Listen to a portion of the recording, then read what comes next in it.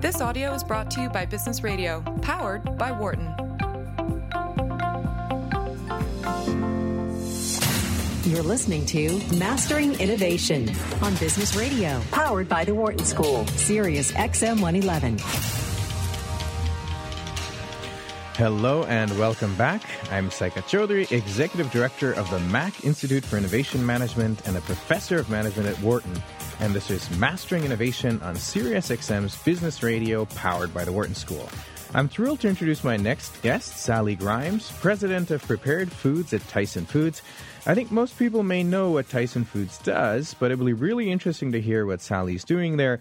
She's been named Innovator of the Year by Blue Sky in 2015 and one of Advertising Age's top 24 women to watch a few years ago. Sally, welcome to the show, and thank you so much for joining me today. Thanks so much for having me. It's a pleasure.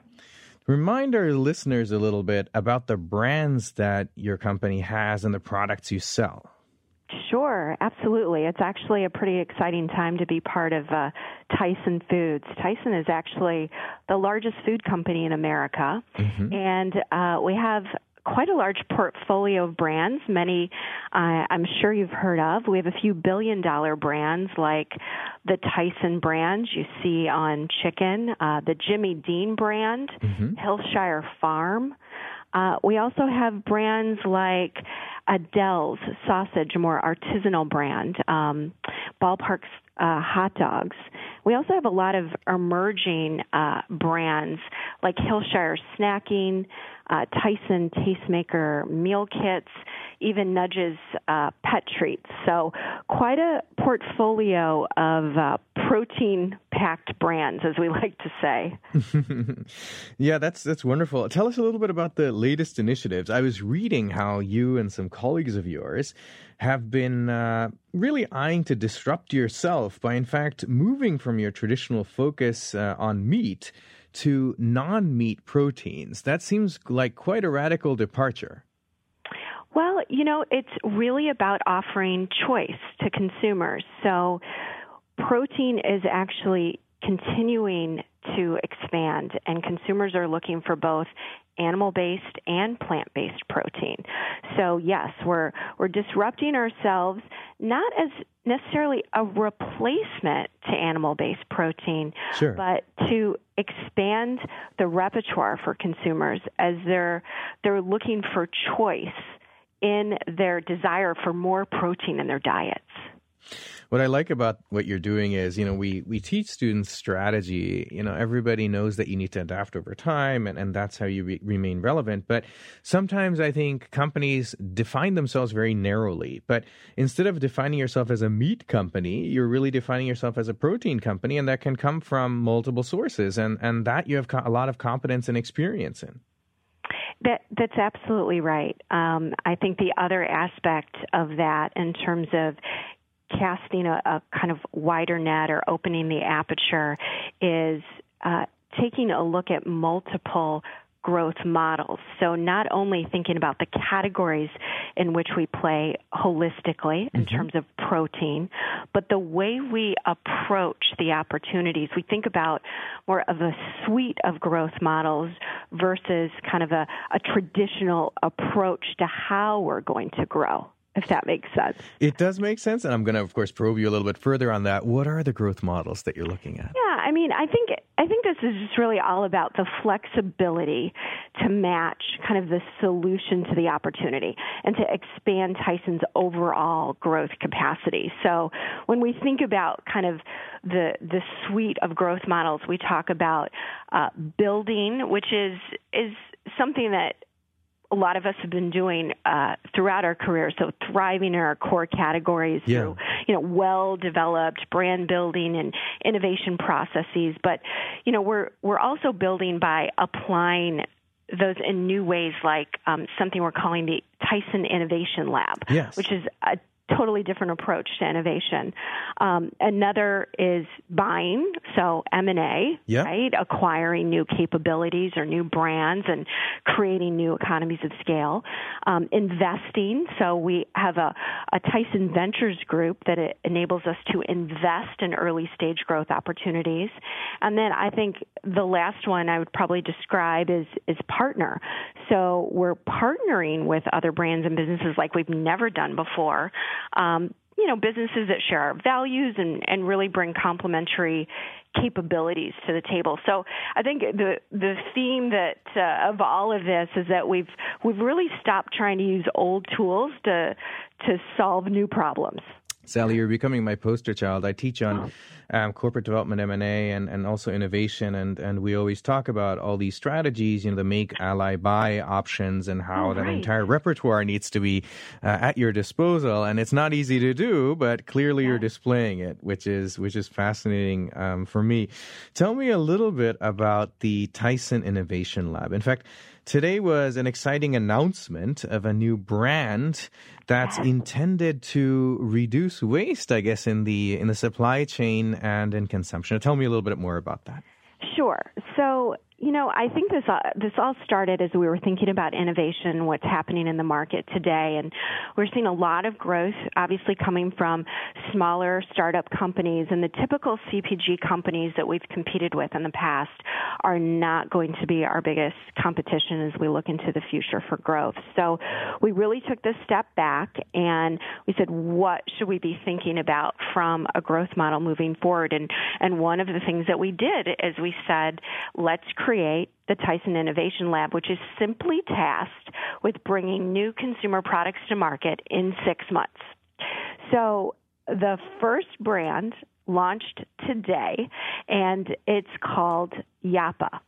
And it challenges consumers to rethink snacks for good. And I'll explain that name. Please do. I didn't even know how to pronounce it, which is why I didn't try. So thanks for doing it for me. Well, the brand name was inspired by a tradition in the South American Andes called Yappa, which refers to if you're at the farmer's market, that little something extra that a merchant might give to a customer, so nothing gets wasted.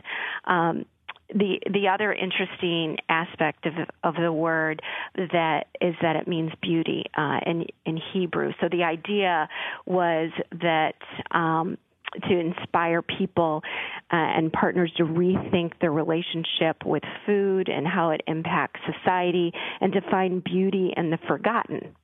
And so what we've done is we are leveraging and we've sought partnerships with kind of like-minded food companies. And what we've done is we're leveraging rescued and upcycled vegetable and grain-based ingredients that might otherwise be left behind. So think about the juicing industry and all the pulp that actually ends up in landfills from the juicing industry. We're taking that. We're also taking spent grain from the beer brewing process. We're actually partnering with Molson Coors on this. Fascinating. And we're combining that with our own chicken trim that is it's chicken breast trim that's still full of flavor, full of protein, but we're taking that trim and combining it with either rescued, vegetable puree from juicing or rescued Molson Coors spent grain, and we have created these protein crisps. And so it's a brand new snack that launched today on Indiegogo, which is a crowdfunding platform. So you can see it online right now. Fascinating. Now, I was curious about the details. I don't know if everybody's so interested in all those details and would like to see that in their food they consume, but you're doing a good thing. I'm sure it's all hygienic, and it's probably very, very tasty as well. They're actually delicious and a great source of protein, going back to the fact that that's what consumers are looking for. They're looking for how to add more protein into their diets, how to have a kind of on-the-go snack for their kind of on-the-go lives. And here is something that is kind of a snack for good. They're doing something good for the environment. Well, I certainly will try it. In case you're just tuning in, you're listening to Mastering Innovation on Business Radio, powered by the Wharton School. I'm Saikat Chaudhary, and my guest is Sally Grimes, the president of Prepared Foods at Tyson. We're talking about innovation at the company, but also in the food industry. Now, I like what you're doing. The approach sounds great. Everything sounds textbook.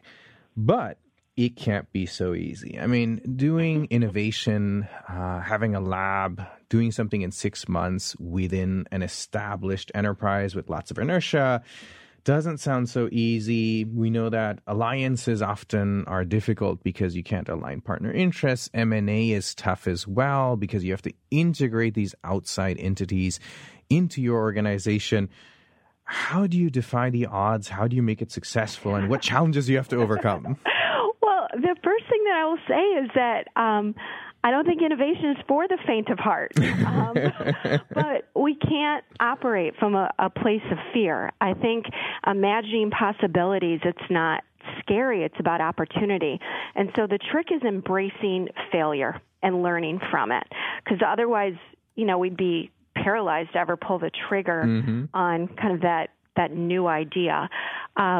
What we've done at Tyson, I think, is started with cultivating a mindset for the team to see the world in new ways. We talk a lot about a sense of curiosity and inquiry, a sense of empathy that all leads to a focus on solving problems for people.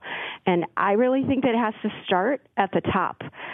This innovative climate has to permeate the enterprise, and that can't happen unless you lead from the top with it. And I think it includes a lot of intangibles of culture, a sense of purpose and beliefs and expectations. And we've been really, really intentional with our innovation intent. What's new for us is what I was describing at the onset of our conversation, just the idea that we have to stop using old tools to try to solve new problems. But, I think that culture is at the heart of it.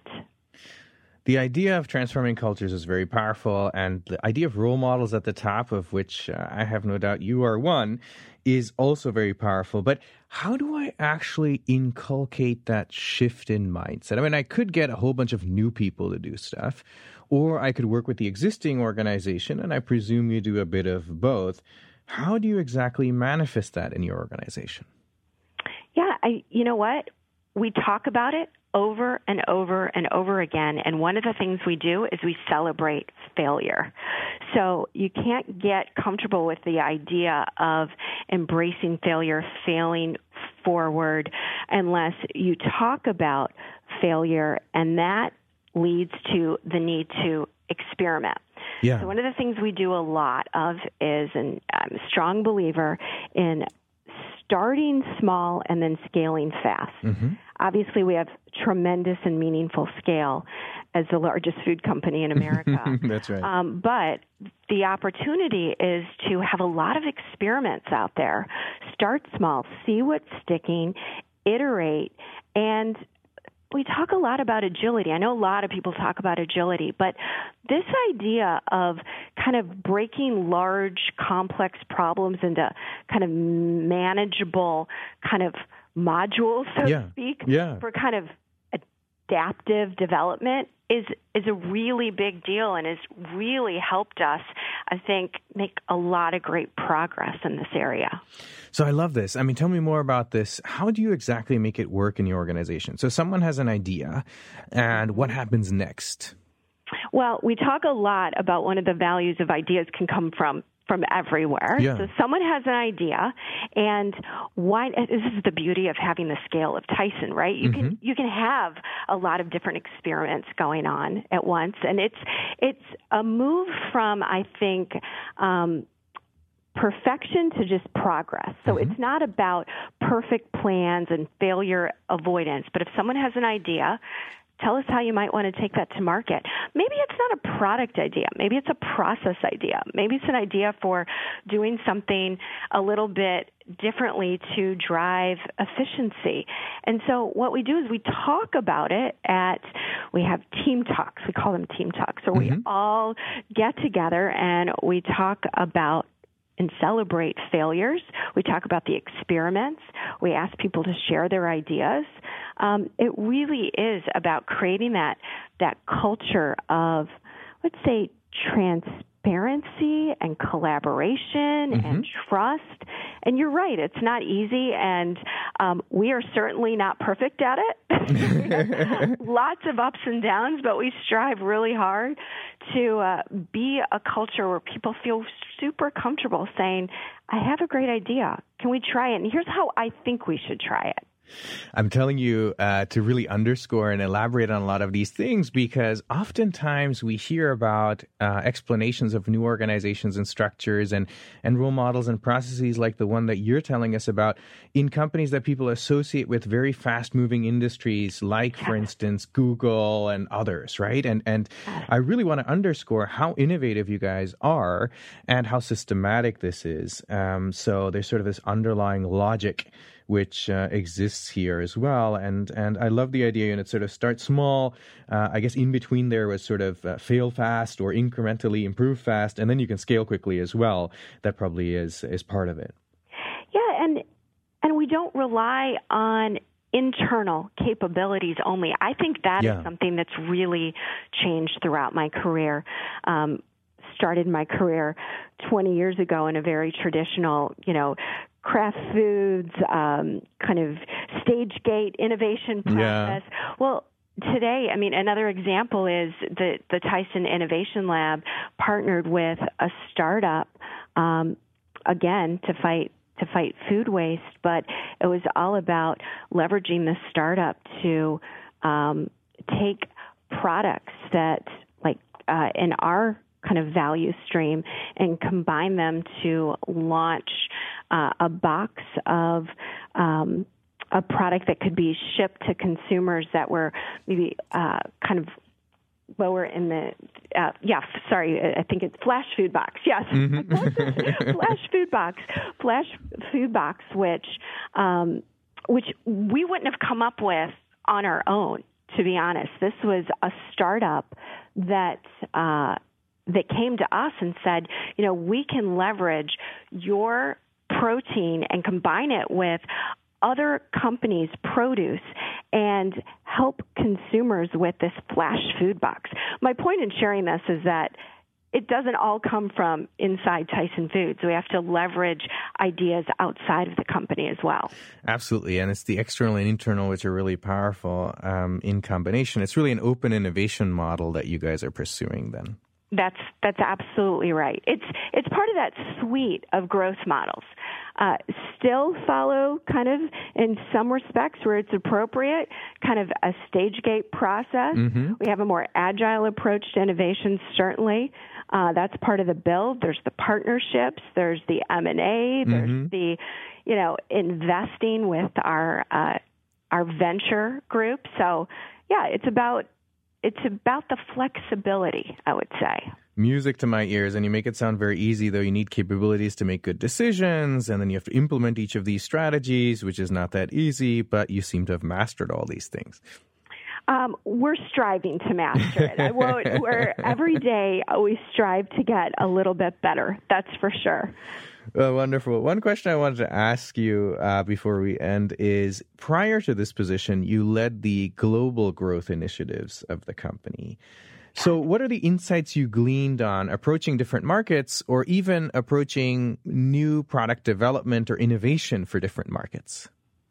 Yes. I joined Tyson a few years back with the acquisition of the Hillshire Brands Company, and one of the first opportunities I had was to lead global growth across the entire enterprise, as well as lead our international business. Mm-hmm. So one of the things that I quickly realized was that you could actually take insights from developing markets that maybe in some respects, maybe in the area of technology, we're moving faster, and take some of those ideas and bring them back to our home market. So maybe a great example is in China, where food safety is such a key focus, and transparency is pretty important. So what we did is we took a QR code and we put it on, fresh tray-packed chicken so the consumer could see, based with their smartphone on that QR code, where the farm that chicken came from, and could find out exactly when it went to the store that they were buying it from. So I share that because that's an idea that actually started a few years back, and we launched a few years back in China, and that's an idea that we absolutely could apply to our home market here in the U.S. because transparency, it's something that globally is a focus. So that's one idea. Plenty of examples of that exciting time of leading global growth for Tyson.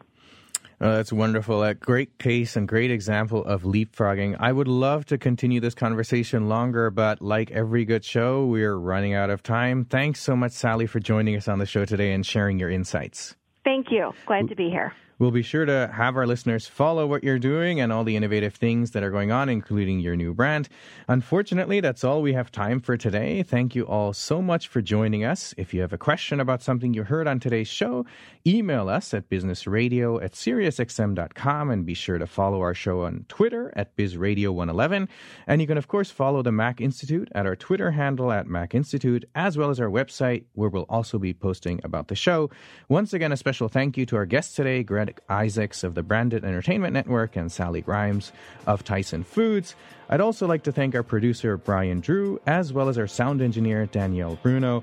Until next time, I'm Saikat Chaudhary, Executive Director of the Mac Institute for Innovation Management, and this is Mastering Innovation on Business Radio, powered by the Wharton School on Sirius XM 111.